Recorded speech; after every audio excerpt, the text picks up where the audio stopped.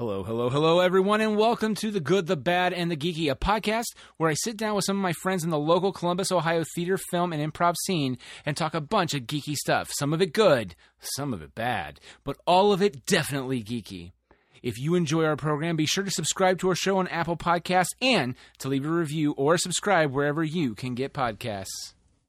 Our official sponsor of the show is Audible. With over 200,000 titles to choose from, get one audiobook and 2 Audible originals each month included with your trial, even once your trial ends and normal membership begins.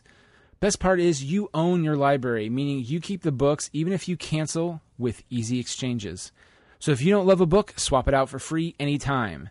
Sign up for your free trial over at audibletrial.com/goodbadgeeky. Download the Audible app and start enjoying your new audiobook now. Also, support for this podcast has been made possible by our Kickstarter backers, Ashley Carson, Catherine Ranella, Wooz, Yannick, Doug Poeta, Christopher LeBlanc, Andrew, Kenny, Jerome Wetzel, Casey May, Anonymous, Tavia Ordway, Anthony Portillo, Jen and Brian Petrie, guest 16554255418, Laura Spires, Kimberly Barr, Kyle Jepson. We here at The Good, the Bad, and the Geeky want to advise listeners that this episode was recorded during the pandemic between the end of 2019 and the end of 2020. In this episode, I'm here with Jessica, Eric, and Becky. I'm sorry, I haven't been around anybody other than the husband for... Oh, no, it's okay. You're 100% okay. I literally think it was a Zoom thing where I think you said it and we just didn't hear it. Obviously, so Jess, Eric, and Becky and I are going to sit down via Zoom and not sit down next to each other because that's not responsible, people, and talk about the Bill and Ted saga, a.k.a. Bill and Ted's Excellent Adventure, Bill and Ted's Bogus Journey, and, of course, Bill and Ted Face the Music. On this episode of The Good, the Bad, and the Geeky, a word of warning, there will be spoilers aplenty all over the place, not just on this and just about anything else we may talk about, and there's a lot of history stuff in there, too, that goes in and out, music as well, so listener beware. If there's anything you want to say about any of the Bill and Ted movies, join us in the conversation by interacting with us via social media or email. Twitter and Instagram is username goodbadgeeky, or email me at goodbadgeeky@gmail.com. We may read your comment on a future episode of the show. All right, enough on my end. Station. Station. Actually, you know what? I'm going to take that back. Okay, enough on my end. Station. That was great. All right. Oh, I got to stop recording.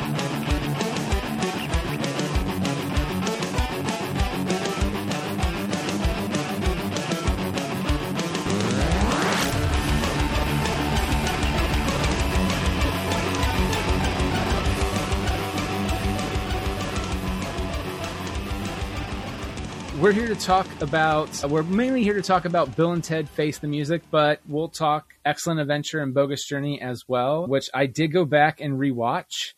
And we'll go around, I'll start first, but we'll go around and get everyone's opinions of like the trilogy as a whole, and then like each individual movie, like just real quick, best we can. And I would say of the trilogy as a whole, I really enjoy it. The first two are really heavy for nostalgia, but Face the Music is really good, and it capitalizes on what works in those first two movies. Becky, what did you think of the whole enchilada, if it were? Like you said, there's a huge nostalgia factor with the first two, because I watched them both with my brother, you know, when he was a kid, and I view them through very rosy glasses. And watching them now, there are definitely things that don't hold up as well. At the same time, they're so adorably doofy.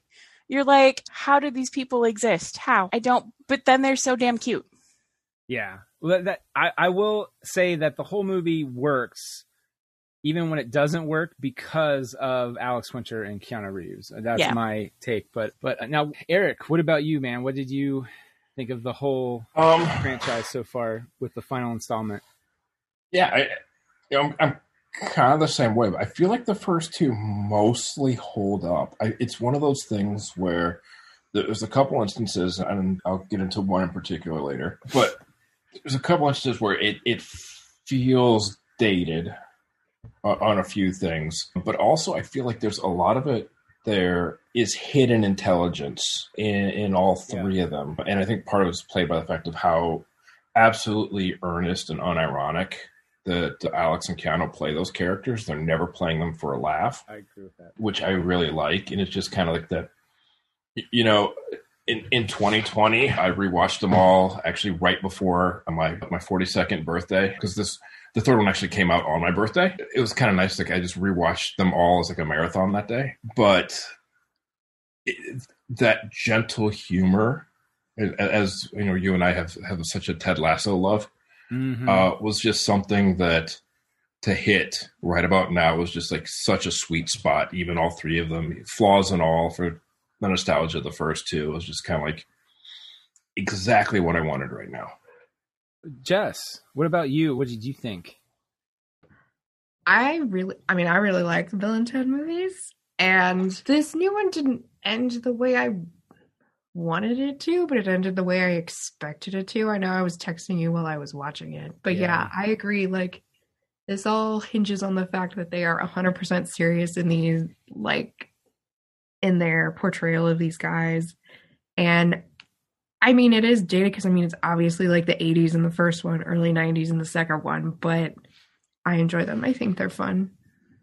I will say the only thing that did not hold up in any way whatsoever at all, and they did not do it in the third one, they didn't even address it that I'm aware of, but the whole fag comment was a little, like, it grated me so bad. That was the one I was actually going to bring up. And then they did a callback to it in Bogus Journey, which, again, I can't... It's a callback. Like, they're saying true to what they set up, but it was a little just... Oh no, they went back to that one again. Of all the things you go back to. I really wanted them in this third one to like do some kind of like unironic version of the hug, and like now they're okay with it.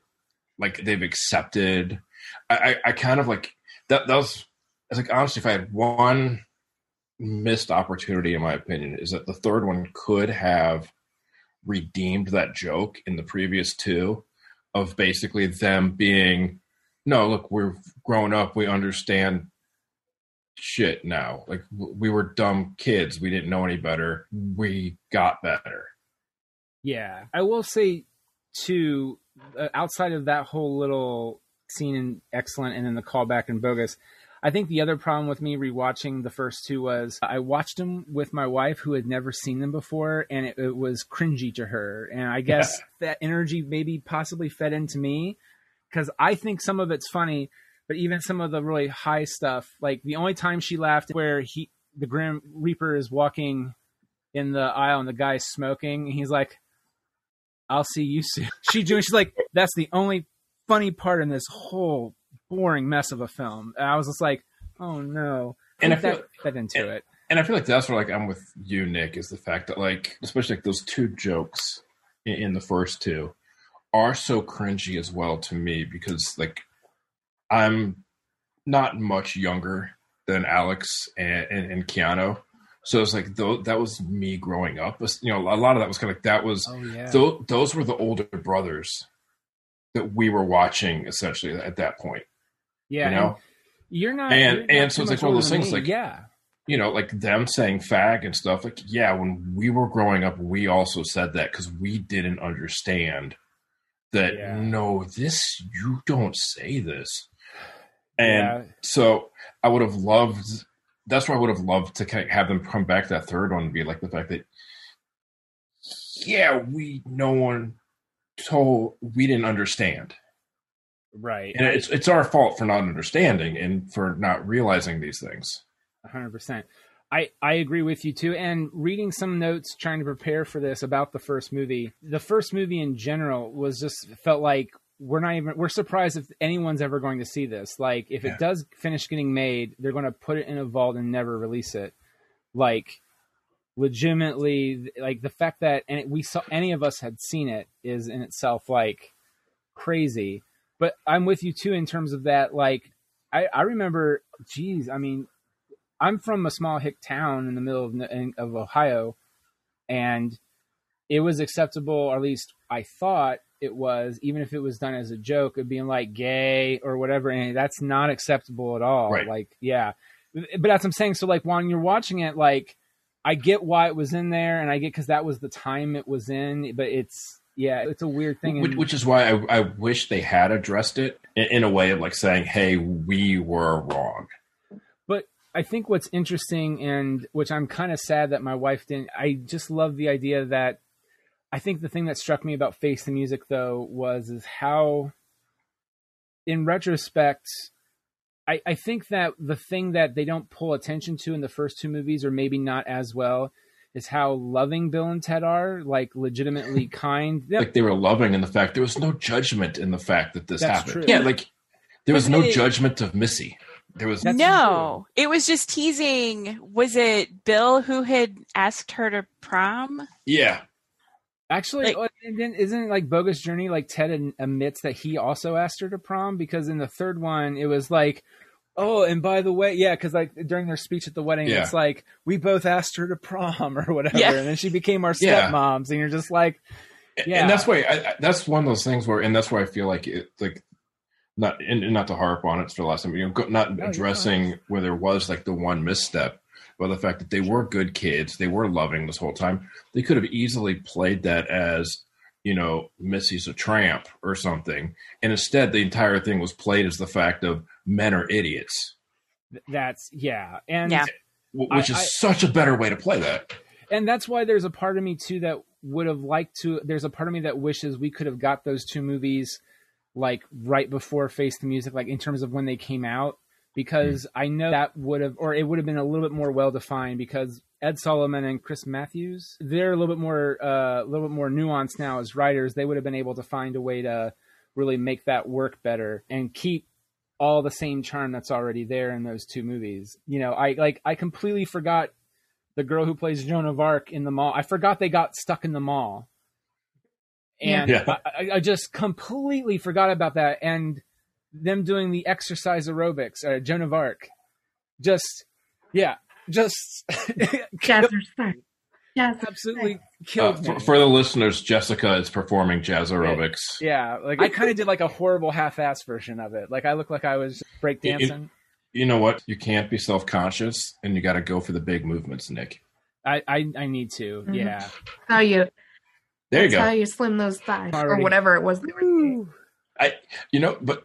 And that's, since we're talking about it, obviously, before we get to the third one, that to me is one of those things where I really, in this rewatch, I really want to know if they were being brilliant or were being slightly lazy when all the other students are giving their presentations.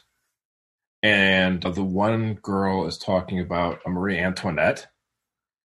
And she says, maybe now they would say, let them eat fast food instead of let them eat cake. And how that is so completely a misreading of what let them eat cake actually means. It's the exact opposite. And like such a bad take on what Marie Antoinette would mean, and still everyone politely applauds. Like I'm trying to figure out in the fact that like not realizing that they are not the peasants there. They are a well-off high school in California. They are the ruling class. Yeah, like that's the thing about Bill and Ted, is that even themselves are like, they're on the lower end of like the higher class people in San Dimas in California. And the girl completely misreading what let them eat cake stands for, and then everyone's still applauding it. Like, I didn't know if that was like that's either one of those things where it's a vicious, subtle satire of liberalism, or it's just, I don't know how to say this. I don't know which one it is. I feel like, so from what research I've done on it, I kind of feel like it's kind of both. Yeah. Only in that, and I didn't know this until there was like a small, I bought it when it first came out, like on Amazon's, buy the whatever. And I thought it came with like a quick 2-minute, 3-minute, like behind the scenes. And I didn't know this, but apparently Bill and Ted started off as an improv joke between Matthews and Solomon and some third guy who just then didn't want to keep doing it anymore. But they kept coming back to it, because it's kind of like the Dana Carvey thing where he does like Paul McCartney talking to John Lennon when he sleeps, because John Lennon's in heaven and he's just dreaming. And he explains to him things in the 20th century like, oh, Donald Trump, he's a little orange man, with a little hair, he has circles under the eyes. And John's like, oh, what's that all about? But it was them trying to explain to each other current events. and they're like, oh, we're going to do like an anthology movie of shorts. And I think Matthews' dad was just like, why don't you just, the time travel bit is actually really funny. That should be the whole movie, is those two guys. And then that's how it kind of spurs. So I feel like it could be like a genuine, like really intelligent, like written line, or it could have been, hey, throwing like improv lines out on this day of the set. Or even how the depends on how they wrote that first movie, like, or they just spitting out like it's an improv scene. Like it could go a number of ways, but I think it's like a weird version of the middle of that where it could be both. It's that stupid smart. Yeah. You're an improviser, and I feel like all you guys can go through the entire barometer of like, stupid, smart. Once I got married and had to sit through a few seasons of The Bachelor, Bachelorette, just kind of in the background.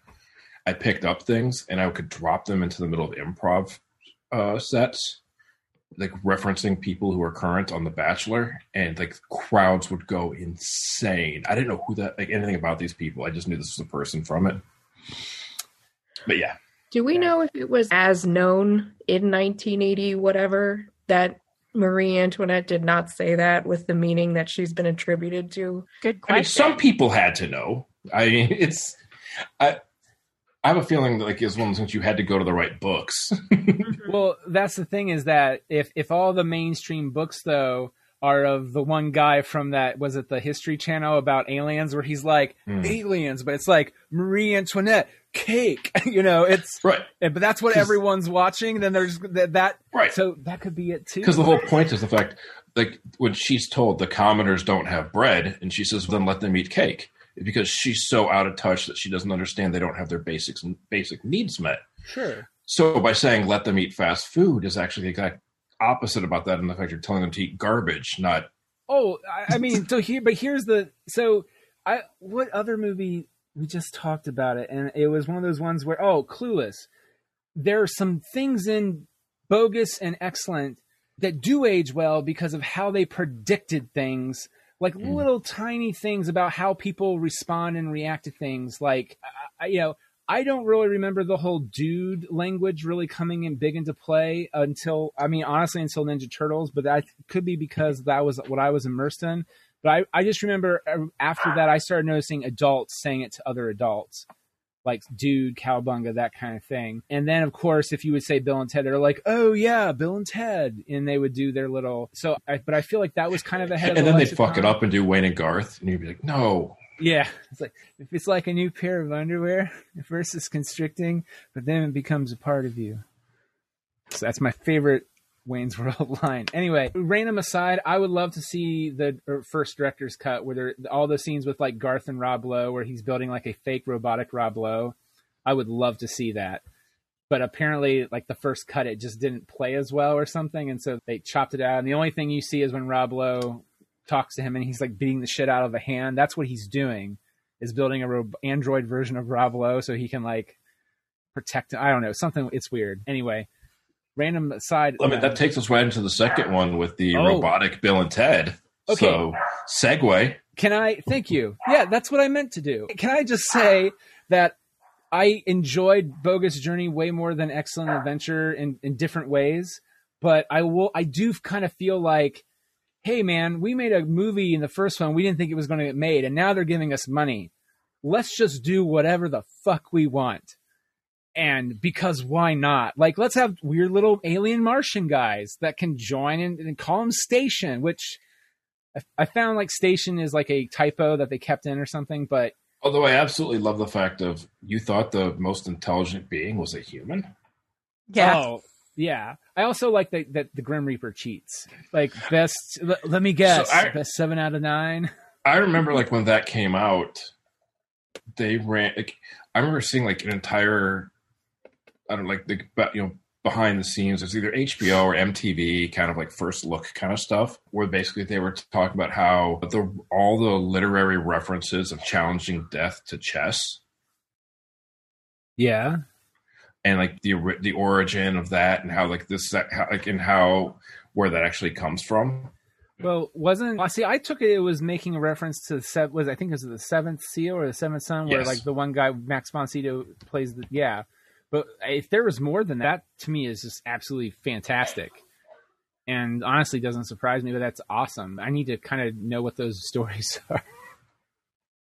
But yeah, it's in the Seventh Seal, but it's also kind of a bit of a reference. But the fact that a movie like a sequel to Bill and Ted is referencing the Seventh Seal.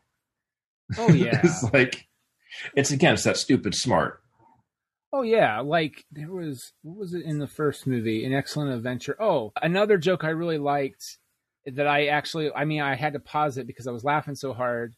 Was they get Napoleon Bonaparte back, and during his speech, during their presentation, he's going over some kind of battle thing, and it's just such an earnest. It's like Keanu Reeves going, "I don't think that's going to work, dude," and then he just loses his shit. And it took me a second to realize it, but like he's talking about invading Russia, and it didn't work. Like so it's such a bad plan that Hitler tried it and also failed. Like it's such a and I was just dying laughing and yeah, I had to like stop it and just let it all out and then keep going because it was so funny. And then they knew enough to know what they could break. It's like the old it's like the Jim Lee quote about being an artist. It's like you have to know the law, know the rules before you can break them. Well, and the other Napoleon joke about the ice cream, it kind of took me, like, it didn't hit me right away that, because I thought Napoleon was like a cake of some kind, but I think it's a little bit more ice cream based. And also Ed Solomon does know that he read some book somewhere where I saw it listed that Ed Solomon's like, oh yeah, we read a book somewhere that, and I thought it was weird that Napoleon liked ice cream. And so, like, it's kind of historically accurate that he's really going apeshit over the ice cream. And I was like, the hell? Like, and that's back then where there was no internet. Like, you had to legit, like, just randomly stumble upon facts or do hard research by reading books, like all the books, not just like, buying a digital copy of the book and then just quickly going Control F and typing Napoleon or ice cream or not to mention, Napoleon's having a weird day. And suddenly there's ice cream in front of him. It's familiar. It's comforting. Why not be a Ziggy? Ziggy Piggy. He's going bowling unsuccessfully. Yeah. He's cheating at bowling. Right down the aisle. That was another thing. Like, the only problem is that anytime I see any bowling scene in TV or movie, I instantly think of the dude and Walter Market Zero dude. But still, it was so good of him just like, looking around like my turn, move. Yeah, it was. Yeah, so as much as I have that weird, again, I think I was kind of soiled by my watching partner on those first two. Maybe that is the other reason why, but no, the robots in Bogus Journey was such a weird, like, I remember them, but I don't. Like, I don't remember them doing the good versions of them. Like, oh yeah. Like, I remember the evil ones because I remember they took off their heads and were playing basketball with it. And man, also I forgot that George Carlin's Rufus was, okay, who was the lady that ran the show? What was the actor's name? Was that the girl who was in Jackie Brown? Or was that Tina Turner? I can't remember. In the second one? In Bogus Journey, yeah, she played the girl who ran the event, and she like zips down and reveals that she's actually. Oh yeah. Sorry, you are correct. That was Jackie Brown. Damn it, I'm blank. Okay, Mother, thank you. Pam Grier, yes. Because of the hair, the way the hair was, it was like, oh, that's Tina Turner. And then when I saw her again at the end, I was like, that ain't Tina Turner. Nah, she's doing Tina Turner riff. Is that Jackie Brown? Yeah, and yeah. I thought that was such a weird. Okay, also. They broke I didn't understand the laws of time travel in Bogus Journey where, I do and I don't, where they're just like, in the final bow, they're like, Ted, we can go back and give him a gun that has like the little bang thing in it. Yeah, but then the bad guy uses it against him too, and then I get confused of how the bad guy does it. They were both able to go back and set things up because they both knew time travel. Okay, but doesn't that... Okay, so... I think it's that since they won, the guy didn't, but they set the stuff up for him so that it would look like he did. Okay. Because they said, yeah, we went back and reset the key, and then like he shot the gun and like the bang, the little sign came out. And they were like, yeah, because we won. We set those things up. Okay, I must have missed that then. Because I was just like, wait, my time travel brain is...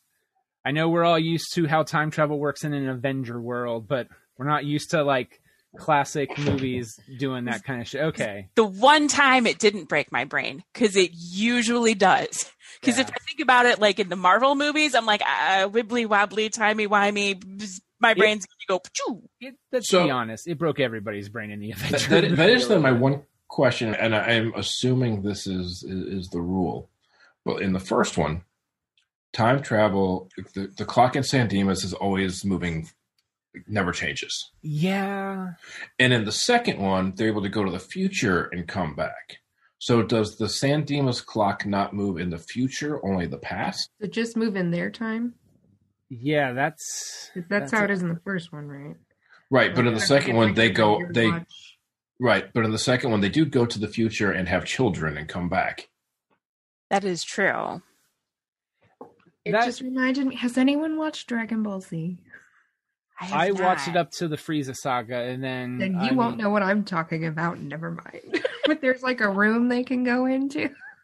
Wait for a year, and only a day passes. Wait a minute, isn't that the room that's like with their trainer up in like heaven? Yeah. Yeah, like Goku. That's what my brain associated it with. Is like, oh yeah, they just were in that room. It's fine. I got you. Okay. I just watched Nutcracker and the Four Realms, and the Nutcracker realm is like that. Like if you're in there, like time moves fast, but if you can watch like the outside, and the outside, like the real world time moves really slow. You're on the Matthew McConaughey planet from Interstellar. Except you're the guy who's on if you're in the room, you're the guy who's on the spaceship. Yep. But passing. I do love that. I can't remember anyone else who watched like all three of them recently. I do like the retcon of Bill Jr. and Ted Jr. Yes. Yeah. Mm-hmm. Being daughters.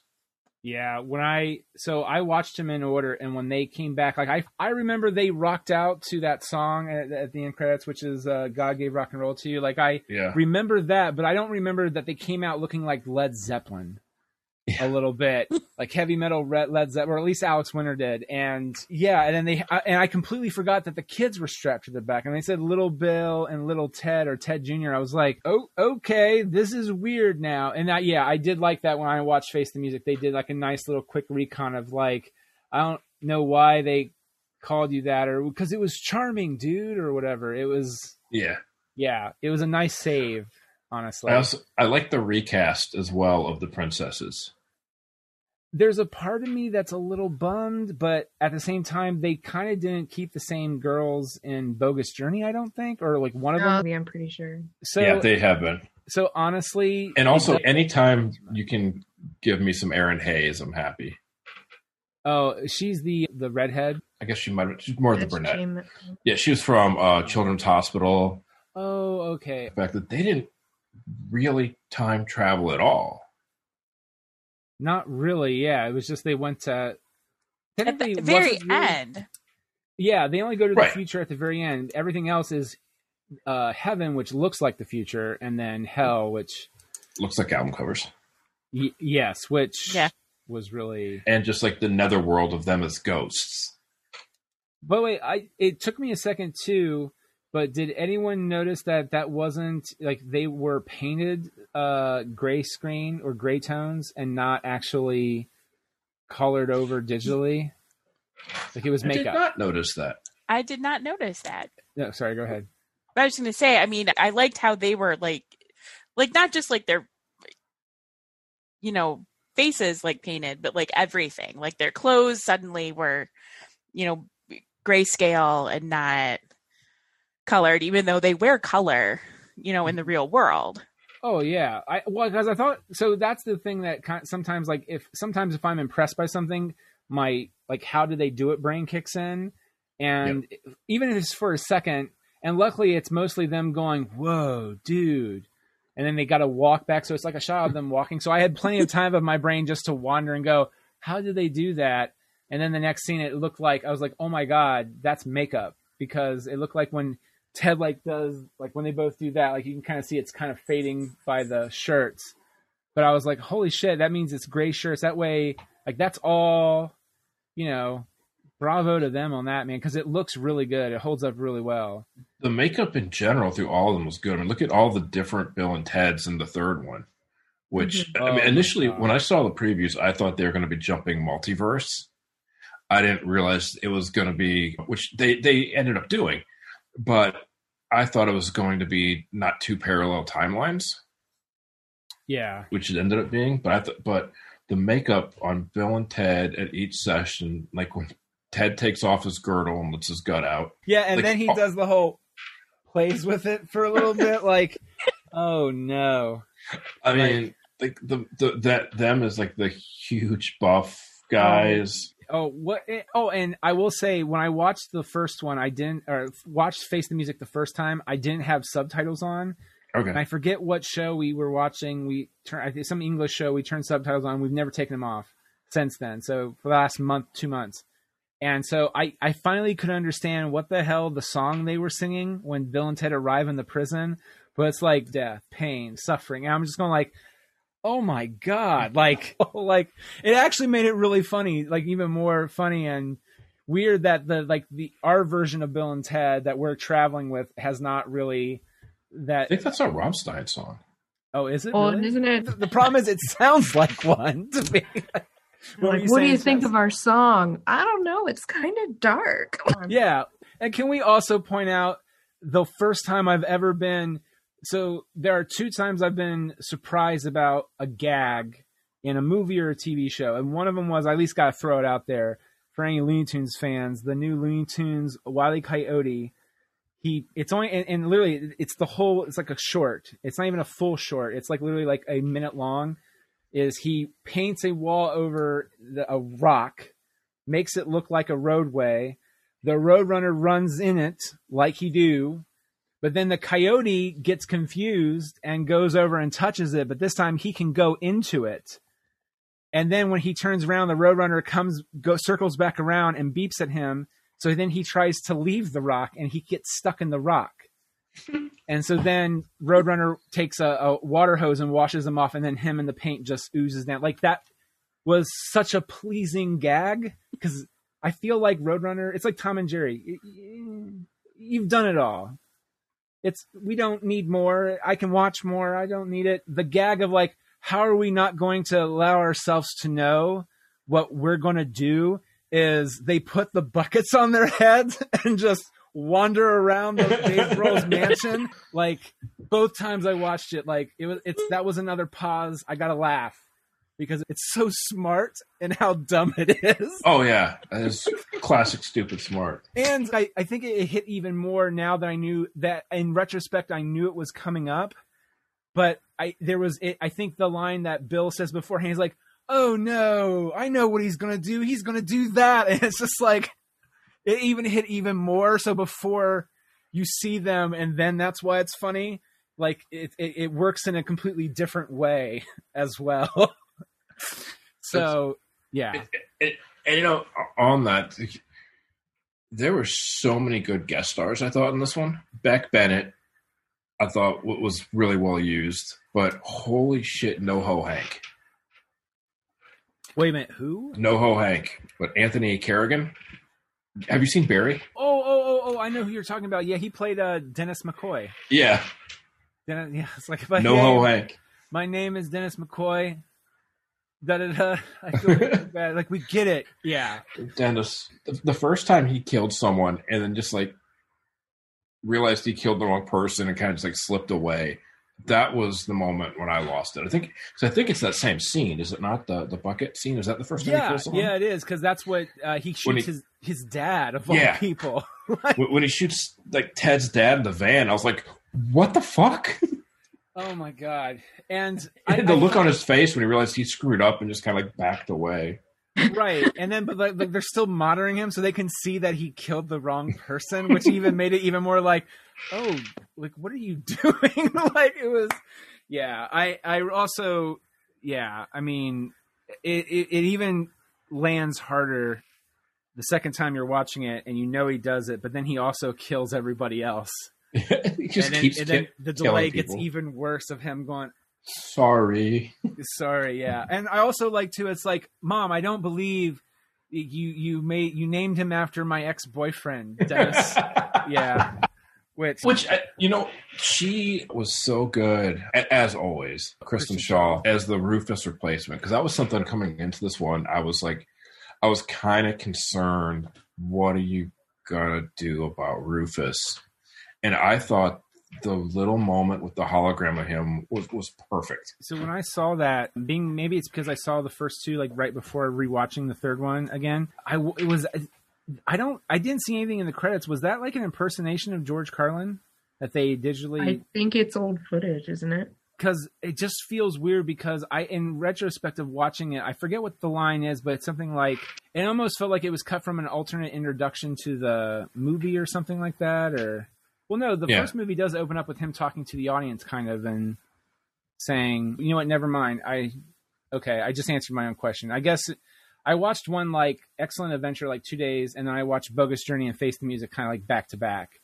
So that's weird. Okay, never mind. That makes sense to me because I was wondering like, I don't remember where that scene would have possibly been from old footage or something. So then in my head, brain canon made it up like, oh, it's a deleted scene or an alternate something, But yeah, no, George Carlin was missed, but they did a good job of filling that void with Kristen Shaw. So I just looked it up because we don't need mystery. It is archival footage, and they got an animation voiceover artist to fill in spots. Okay. Piotr Michel. I gotta say that guy did a really good job. Like I could not tell. Yeah. It was, I mean, the image, I guess, was could have been manipulated, but the voice just didn't sound like at all manipulated, which that's impressive, man. Yep. That's super impressive. Yeah. But they wanted to do that rather than go CGI. They wanted to use archival footage. Something that I was thinking of, and I don't think it's bad, by the way. I didn't really think this the first time, but watching the second time, did anyone feel like they kind of did a Force Awakens approach with Face the Music, where they kind of remade a quicker version of Excellent Adventure, but with the girls, while the boys were doing, the dads were doing their own thing? Yeah, like collecting people and all of that. Yeah. Yeah. I don't know why it didn't hit me the first time, but like I was like, maybe because the first one was a little bit more present in my brain. And I don't have a problem with it. I thought I enjoyed it a great deal, and I loved all the different people they got. You think about it, they actually, I viewed it as more than them doing an homage to their adventures. The fact that they basically got to do Bill and Ted and Bogus Journey on one trip. The two. Mm-hmm. I didn't even, now that you say that, I didn't even think about Bogus. So to me, it was them basically completely following in their father's footsteps and succeeding at the end because of everything that they have been through and they've been prepared for. So did you guys tear up at the end of Face the Music? I did. Yeah. I cry at Hallmark card commercials, though, There's a true story. I told Becky a story about Donald Duck one time, and she started crying. I felt instantly bad because I wasn't trying to make her cry. But I was like, oh, my God, I got to tell you the sad thing that it's, like, touching. And it was, like, too touching. I felt really bad afterwards. So no, don't feel bad. I cry at the drop of a hat. It is what it is. As I said earlier, I watched this on my 42nd birthday, and for it to be a movie about men going through like their middle age and and questioning their legacy and what they've done with their life. It did definitely was like, oh God, did not expect this to be a poignant movie to watch on my birthday. Yeah. Sorry, go ahead. And during a year where like we can't really do anything. I mean, yeah, we can, but frankly, most of the time I'm working, which I'm lucky in that I am working, but I'm working or I'm anxietying. Yeah. Yeah. What about you, Jess? Did it get you in the feels or? I did not tear up, but it did. I was touched. And I will say, like, it's not the ending I wanted, but they won me over with it. Yeah. So by the end, I was like, yeah, okay, I like it. I feel like, Jess, that's kind of something that I felt early on where it's the first time they said something about was it Logan and Preston, instead of saying their specific names, I go, oh, the daughters are going to do it. Yeah. And it was like, 15 minutes in or something. Or I was like, oh, I know how this is going to end. Yeah. But luckily it did. It was still an enjoyable ride to get me there. Yeah. What I tell you what I love, though, I think probably my favorite thing was just the whole setup in the beginning about the fact of how much it would completely fuck you up to be told you're going to write the song that's going to unite all of humanity. Go. No pressure. Yeah. The missed the expectations, the pressure, the forced legacy onto someone. Mm-hmm. And just kind of one of those things where you have to ask, kind of bring up the fact that is that why they were never able to do it and their kids were, because they were never, that pressure was never put on their kids. Their kids were always said, like, they would do music, cool, do whatever you want to do. They were good parents to their kids, and their kids ended up being the ones to save everything. Well, and I think that's something too that I was actually glad I got when I rewatched the first two, was the relationship between the parents, the parental units. Bill's step Missy didn't seem to really. She kind of cared, but it was like a weird, like possibly, I guess, in retrospect, incestuous thing. But like into their presentation, Nick.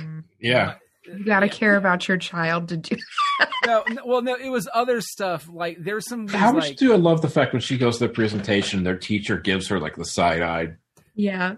That little, God, I love that. Yeah, but the fact that he has that weird relationship with his, like, to me, I thought it was funny, but I felt like, I think it was just as creepy then as it was now, where it's like Bill got kicked out of his own room so his dad can fuck his wife, who is 4 years older than him. Yeah. And I think in the first one it said he asked, who was his almost prom date. The hell? Ew. You know what I mean? Yeah. When we were freshmen and she was a senior. Is that what they said? Yeah. It's like that, yeah. Because that was the thing, is that it's like Ted's little like jib at him when they're like talking about, we got to pass this history test, dude. And he's like, maybe we can get a ride. Oh, there's your hot stepmom. It's like, shut up, Ted. And he's like, remember I almost asked her out. Didn't you ask her out for prom or whatever? And he's like, shut up, Ted. Yeah, it's the only time that they get kind of with each other. And that is kind of like one of those things too that is an interesting thing, is the fact that they had such bad relationships with their parents.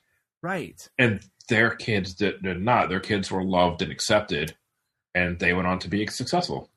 I cried, for me, even the second time. I figured out the moment it was when they get up on stage again, and it's like they've already passed the torch. Like, they don't need to be there to do anything. Their kids are doing it. I felt like it was a nice little moment of, they let the daughters do their thing, and then the daughters are also reaching back out to them.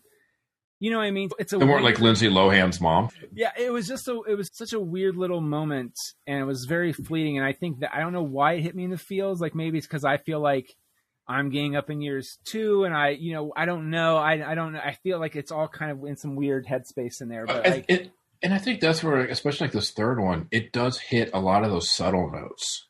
Yeah. That I don't know if maybe it wasn't able to as much for the first two, but also they weren't trying to be subtle, because Bill and Ted weren't subtle at that point. They hadn't learned subtlety. Yeah, we haven't learned them learning subtlety, so it's a very different, I don't know if I could handle them learning subtlety necessarily. Yeah, I mean, there were some subtle things they picked up, or they didn't pick up on, but were aware of in Bogus Journey in terms of the girls, like the princesses, the babes, as they call them. But even that is actually something I really liked about the third one, is that when they realized their relationships were in jeopardy, nothing else mattered. Yeah. Mm-hmm. Yeah. They legitimately cared for their wives. They legitimately wanted to save those relationships. And they even went directly to them instead of the sitcom thing. They went to them right away and hey, we know we screwed this up. We're going to make it better. Don't, whole kind of thing. But then they made it was the further they went down the road of trying to make it better, they made it worse. But they were actually legitimately concerned about the wives. And I think too, it boils down to their attitude for their family. All comes down to, in a more succinct line, of just what Keanu Reeves is like, we're not here for us. It's not us. What can we do for you? Like, it's you. And I feel that's how they kind of feel about both of them, the kids and the wives. And it's refreshing. And especially because of 2020 and we have a horrible human being as president. Not long. As when we're recording this, not long. You are correct. So I want to talk about the music. Okay. Nice. I thought this movie had, I mean, obviously there was the final song, which I liked a lot. But my favorite moment was when Mozart's playing and Jimi Hendrix starts playing out in the parking lot, basically. To be like, you know, like, I can play your song on guitar. And instead of everybody being like, what is that sound that I've never heard in my life, which is an electric guitar, they just, you know, sit there and keep listening. And then Mozart gets pissed and comes out. And I'm like, but the music was great. So, a legit question. Is he pissed? Because he looks pissed, but also, like, happy. He's German. Austrian. Yeah, okay, you won me over with your argument. He had emotions. He did, probably multiple. But, like, he was supposed to be the prodigy. Like, how dare somebody come and play his music and get more attention than him? Can I also say a missed opportunity is that apparently Mozart had a horrible, like, god-awful laugh, like a hyena. And I feel like that was completely missed out at some point. And it's such a simple joke. You don't understand what the fuck he's saying anyway. Just have him laugh. Also, he really liked the lady who played the drums, the girl from Africa, which I just, again, like, he's the one that went after her when everyone's like, oh, she's running away. We kind of scared her. And he's like, no, come back. Like, he's the only one. Like, guys, leave Mozart out to dry. Come on now. I liked with that the fact that they, like, was it, if I have the wrong thing backwards, I apologize. When they showed, like, Jimi Hendrix, like, I think it was, or maybe it was the cell phone video. It's like, what is this? Like, his reaction. I loved his reaction. Right? It's a weird thing. Like, the second time I watched it, it felt even like, man, he's going for that impersonation so much. It's like a little bit over the top, and then he also pulls it back. It's like a weird dance he does. And the one that pushes it over for me is the him of him looking at the phone going, oh man, what is this crazy thing or whatever? And you're just like, man, you're really going for that accent. You're going for that impersonation, bro. Okay. I enjoyed it in that moment, but yes, I agree. Oh, totally. It's a great moment, and here's the thing. He probably really would say that. But I don't know. It's such a weird, but no, I too love that scene. And actually I love the final. There's actually kind of two songs they kind of play, I feel like, in the credits. It's the one song that they start the end, you know, they save the world with, and I think it's the Weezer song too. Like, it feeds into that, and I like both of those. Like, the music, it helps too that rock and roll is a little bit more mellow now than it was. Like, usually rock and roll to me nowadays, like actual rock and roll was like, you know, what's that German band you mentioned, Eric? Like Hammerstein or whatever? Rammstein. Mm-hmm. That to me is what I consider now like current rock and roll, like actual rock and roll.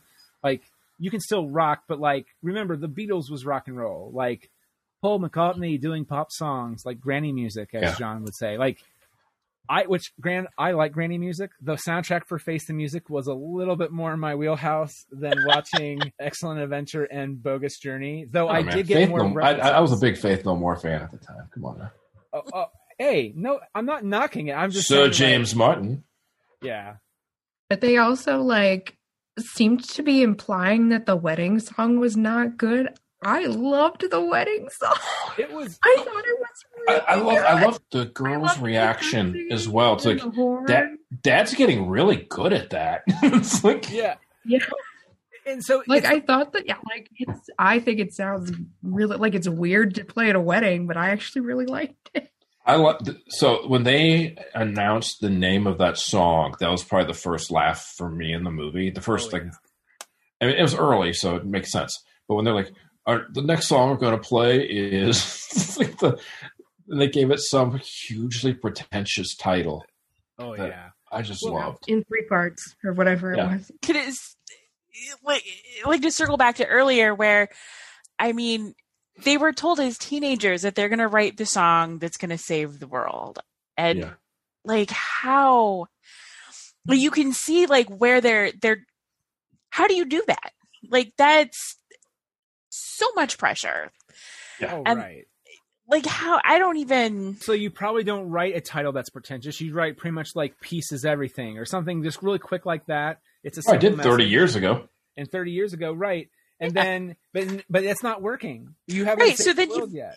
You've got to get crazier and weirder and like more out there and like Mash your sounds together. yeah. I mean, him bringing out The only thing you have to be to unite the world is Michael Jackson. until He touched a lot of people. I've never been. I will say too, the thing about the daughter's reaction too was they were all. It was twofold. And the first time I only caught this part, which is they're like, "Oh, you guys shouldn't be playing it," but this time around I watched, we're like, "Oh, that's really good," but you kind of this is not the place for that. Like it was like they gave both emotions, and the first time I only caught the one that even we're thinking, which is like, why are you guys doing this at a wedding? But it was nice to see that both girls were genuinely impressed. It just wasn't a line that came in later. Like, we were genuinely impressed with your throat singing, Dad. Like, and I will say too, that I want to go back to one of the musicians here in a minute, but before we do, since we're talking about the daughters, Samantha Weaving is so next level in everything right now. yeah. I have absolutely loved her last 4 performances. I didn't realize that she's Hugo Weaving's niece, I think it's his daughter or niece, something like that. Yeah, No, but it's his niece. oh my God, is she good? I mean, just everything I've seen her in so far, I've just been so entertained, and they've all been different enough. You know, I mean, it is kind of, oh no, first world problem to get the hot girl role, but she has played them all so differently between the Babysitter, Babysitter 2, Ready or Not, this, and I know there's another one in there that I've seen her in recently too. Wait, where she's it's just the bride in Ready or Not. Yeah, Holy shit! Yeah, that's her. Yeah. Did not. How great! It's one of those things. It's she's a star in my opinion. I watched. Have you guys seen Atypical on Netflix? I have not. So we watched that. The girl who plays Ted's daughter, she's in that, and she plays the exact opposite of how she does in Face the Music, and she's also really good too. I was very surprised. They were both fantastic. I loved both of them equally. I thought they did really they had to do a thing where they had to basically play somewhat of a female version of their fathers, but as their own characters. Yeah, and even too, that's something. I think when you think about it, Bill and Ted are having to play the same characters 20 some years later. Yeah, and to make it realize that this is the same character, but they have evolved, and there is something else to it. Keanu's bringing some real weariness to Ted, but yet still that positive kind of stuff. But he's bringing this different edge to it, which I really enjoyed. Well, also, too, maybe it's because I rewatched him recently. I kind of feel like in the first 2 movies, Ted was the little bit more slower on the cusp kind of guy, while Bill was smarter. Because Bill was the one that was like, Ted, we need to pass history. I think he corrected Ted on a history question about, I think during the first movie. And in the second one, he was talking about the girls and correcting Ted on that. And in this one, it's Ted who's just like, I can't do this anymore, dude. I'm tired. And you can see it on his face. And I will say the funny comment from my wife is, Keanu Reeves does not look good at this age. And my response to that was yes, but he doesn't have facial hair. Mm-hmm. He has facial hair. He looks damn good. He looks better with facial hair. I think it's a weird thing, but he does look more exhausted and tired than the movie. But I've also can't tell you the last time I've seen him with his hair down long and clean shaven. Yeah. And it adds to that weird, I don't know, of older Ted being really tired. But so the other character, and this is what I wanted to get back to with the music.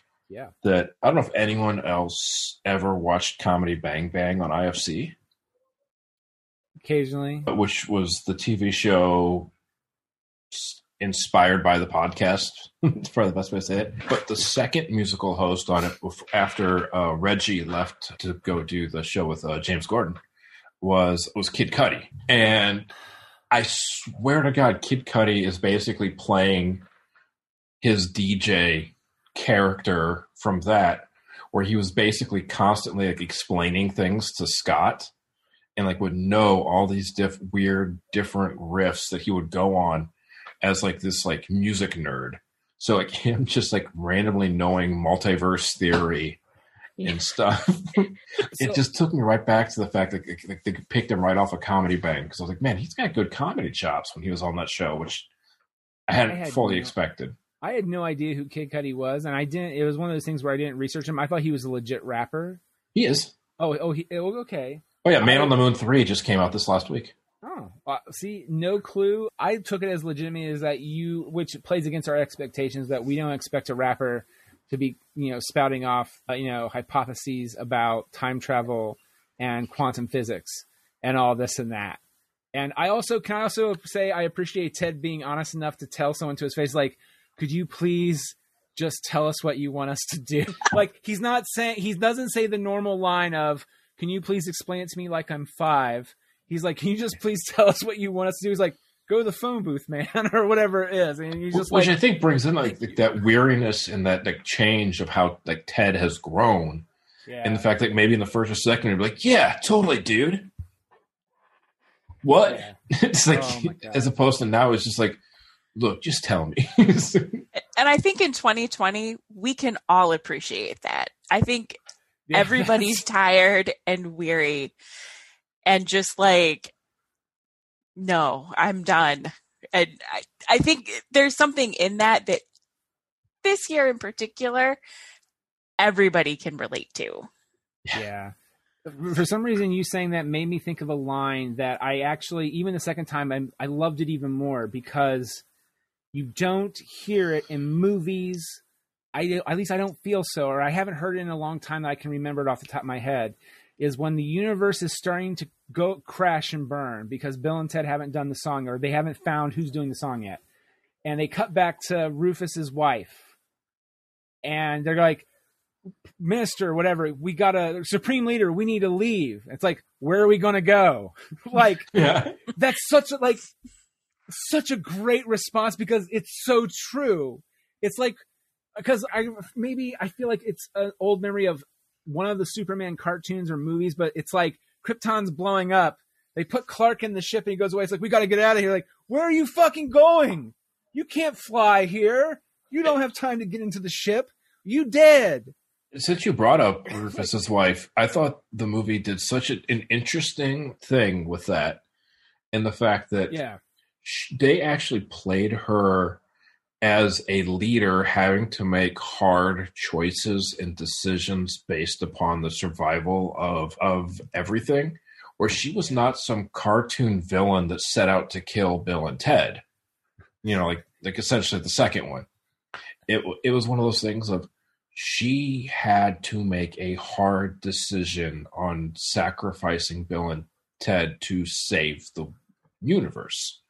Yeah. And it didn't play her as evil. It actually let her still be a good person making that decision.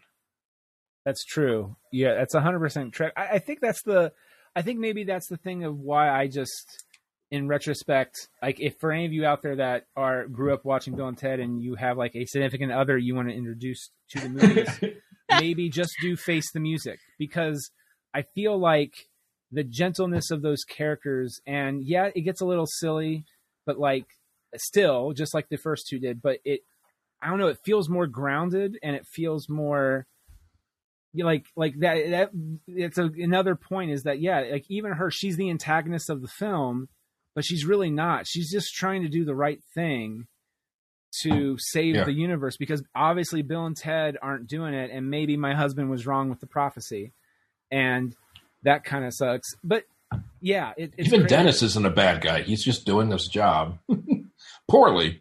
Dennis and apologizing. Yeah. I'm sorry. What did Bill say to him in the van? Or no, when they get to hell, and he just tells him to shut up. Like, he's telling him, he's like, we get it. But he says, like, it's like a word that Bill, I feel like, should not know. And he's like, get it. You're like, what is that? Jesus, it's going to bother me. But pretty much he's just telling us, like, we get it. You're, like, really sympathetic or whatever. But it's not even that. It's another word that means that. I can't think of it. But, like, I feel like it was a word that... Yeah. Okay. Like, I could see but at the same point, I could see Bill and Ted being those guys who know a handful of $6 words. oh, that's true. Like, they might know 15 big words. Bill definitely. They had a word of the day calendar, and they did it for like 2 weeks, and then they just kind of lost track of it. Also, randomly, did anyone, if you guys rewatched the first two, did any of you have problems remembering that heinous is not a bad thing? If you say it's heinous, like it means it's actually a good, cool thing, like it's sick. So, like, Well, it depends on context clues. well, but that's what I'm saying. Like, it took me a second because in the first movie they say something's heinous, and I was like, I thought that was, oh wait, I get it. Okay, yeah, but it took me a second. And then it threw me off more because they do wordplay with that in Bogus Journey, which is like, that is not cool how they treated us, Ted. That is the most non-heinous thing that I'm like, wait, okay, yeah, okay, I got it. Like, yeah, it took me a second. Like, I forgot. Yeah, it's like a sick move, bro. Yeah, exactly. I'm also just showing how I haven't heard someone say that's heinous in a long time. And meaning I don't think they have. Way. Yeah, it's just a weird thing, but it's been a while. There's a comedy bang bang. All right. Does anyone else have any final thoughts so we can wrap up on Bill and Ted? Excuse me. Wrapping up any thoughts on Bill and Ted, Excellent Adventure, Bogus Journey, or Face the Music? Yeah, I feel like Face the Music made it a really well-rounded trilogy.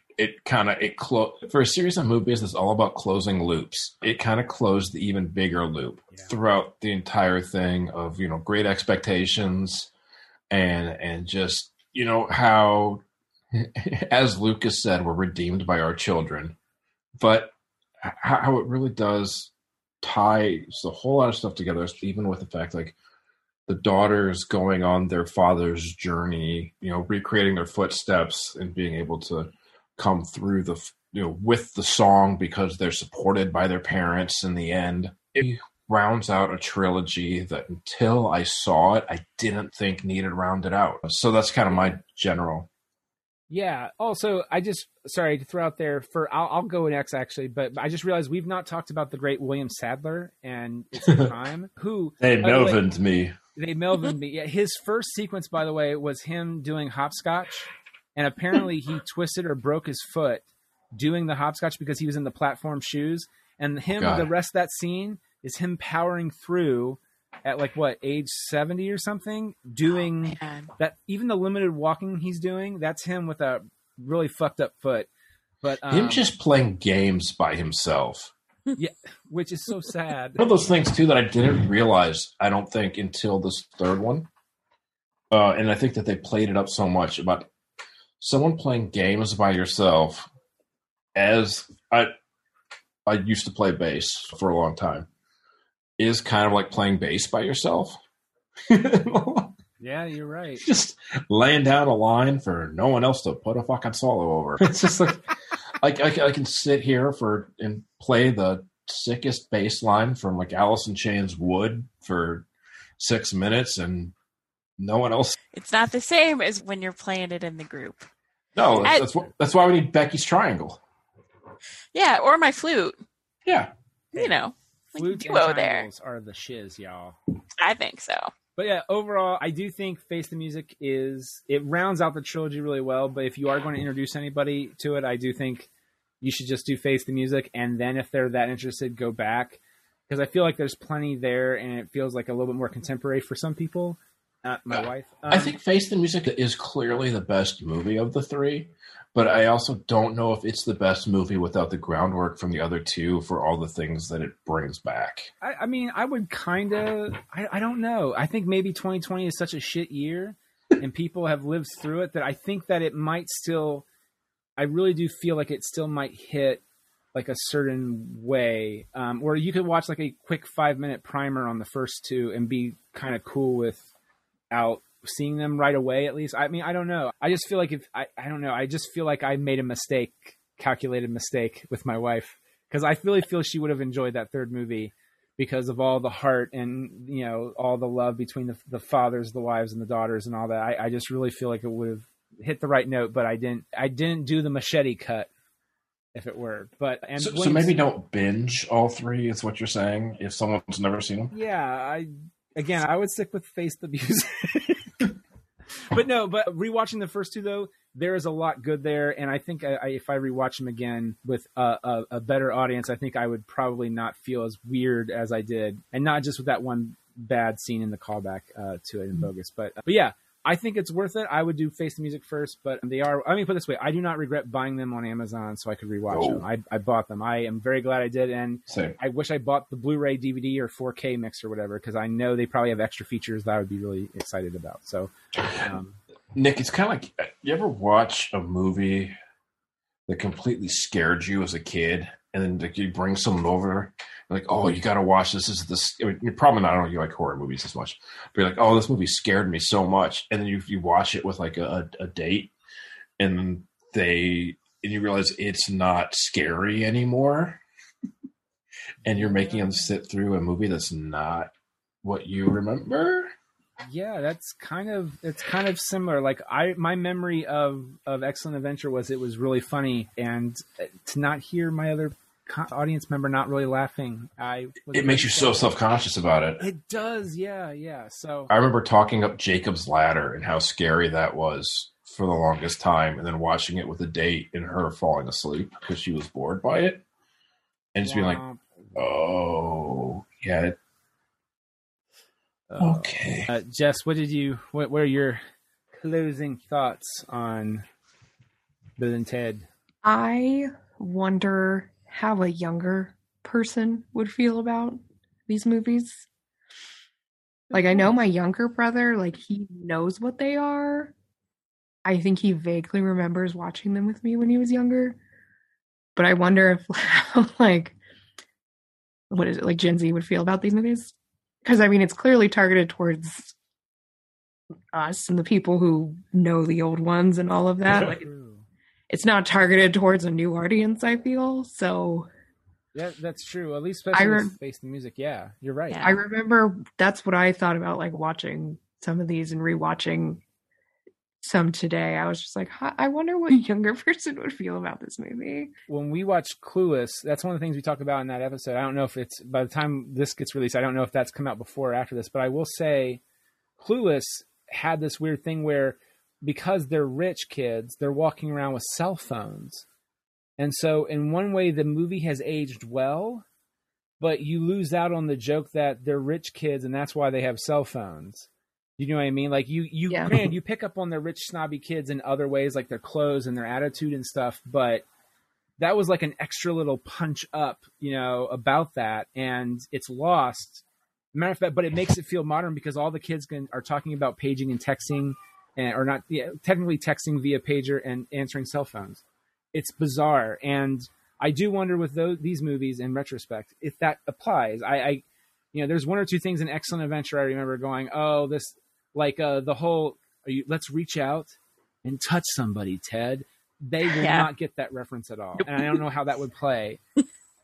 But that's why I don't like the Shrek movies anymore. The first one I think holds up. Yes. Because everyone will forever be taught Disney movies. But the second and third one, and I like the second one a lot, but it's all based on pop culture jokes that are not Disney movies, and that can go either way, unfortunately. But Becky, what did you think? I liked it.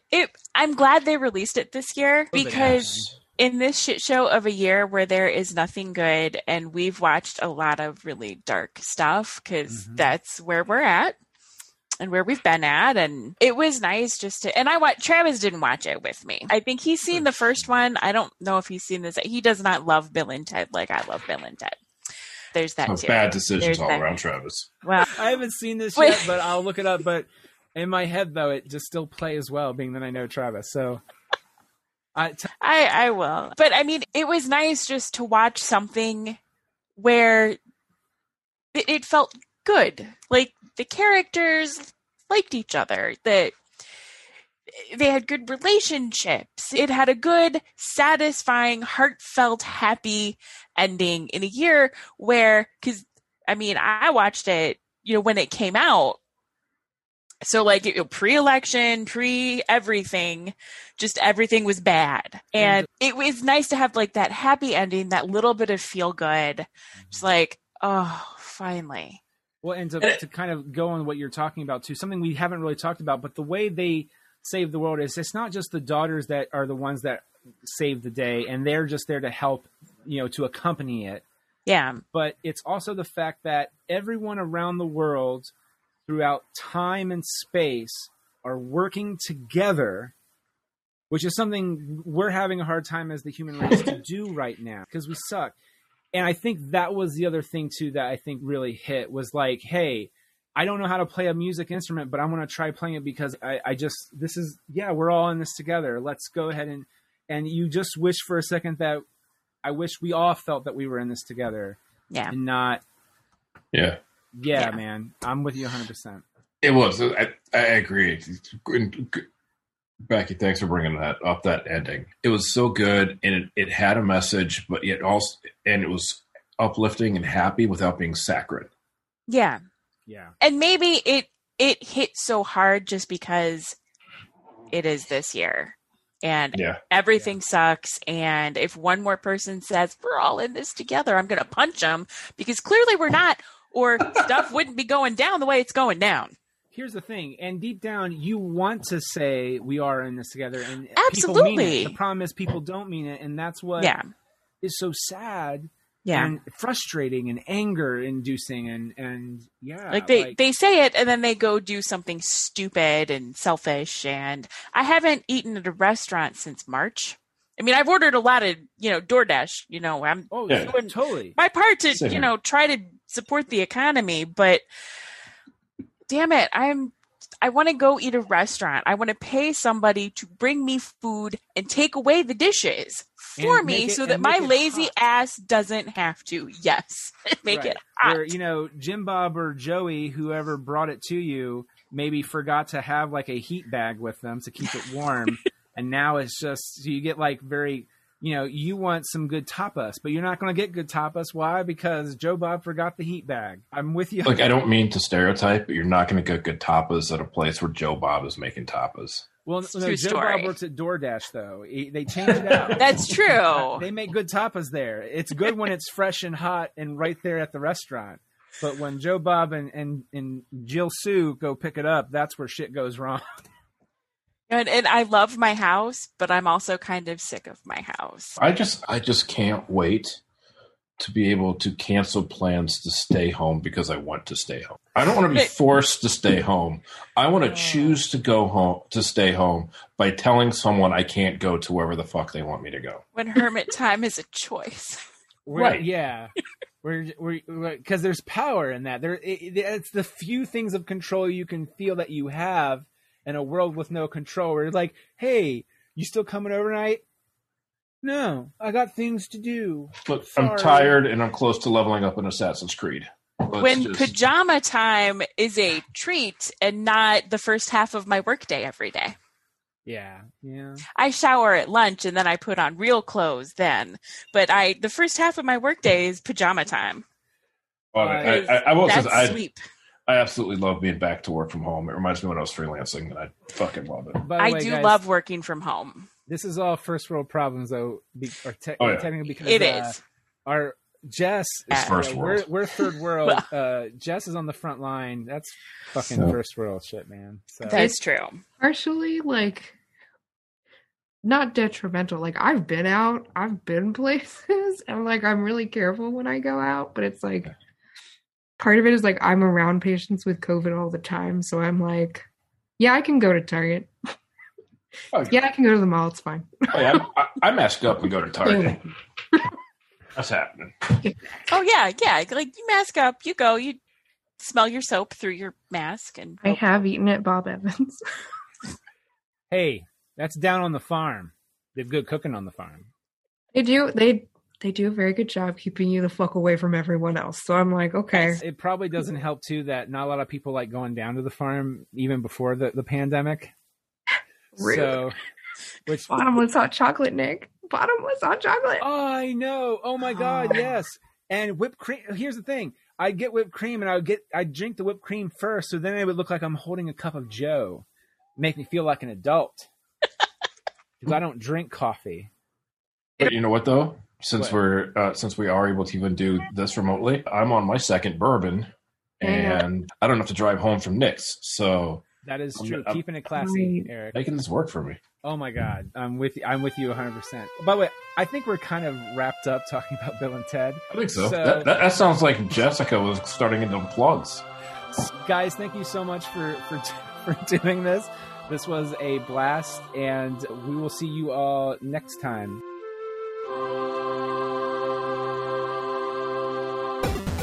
The Good, the Bad, and the Geeky is presented by D4K Studios. Executive producer is Nick Argenbright. Co-producers are Ashley Carlson and Catherine Ranella.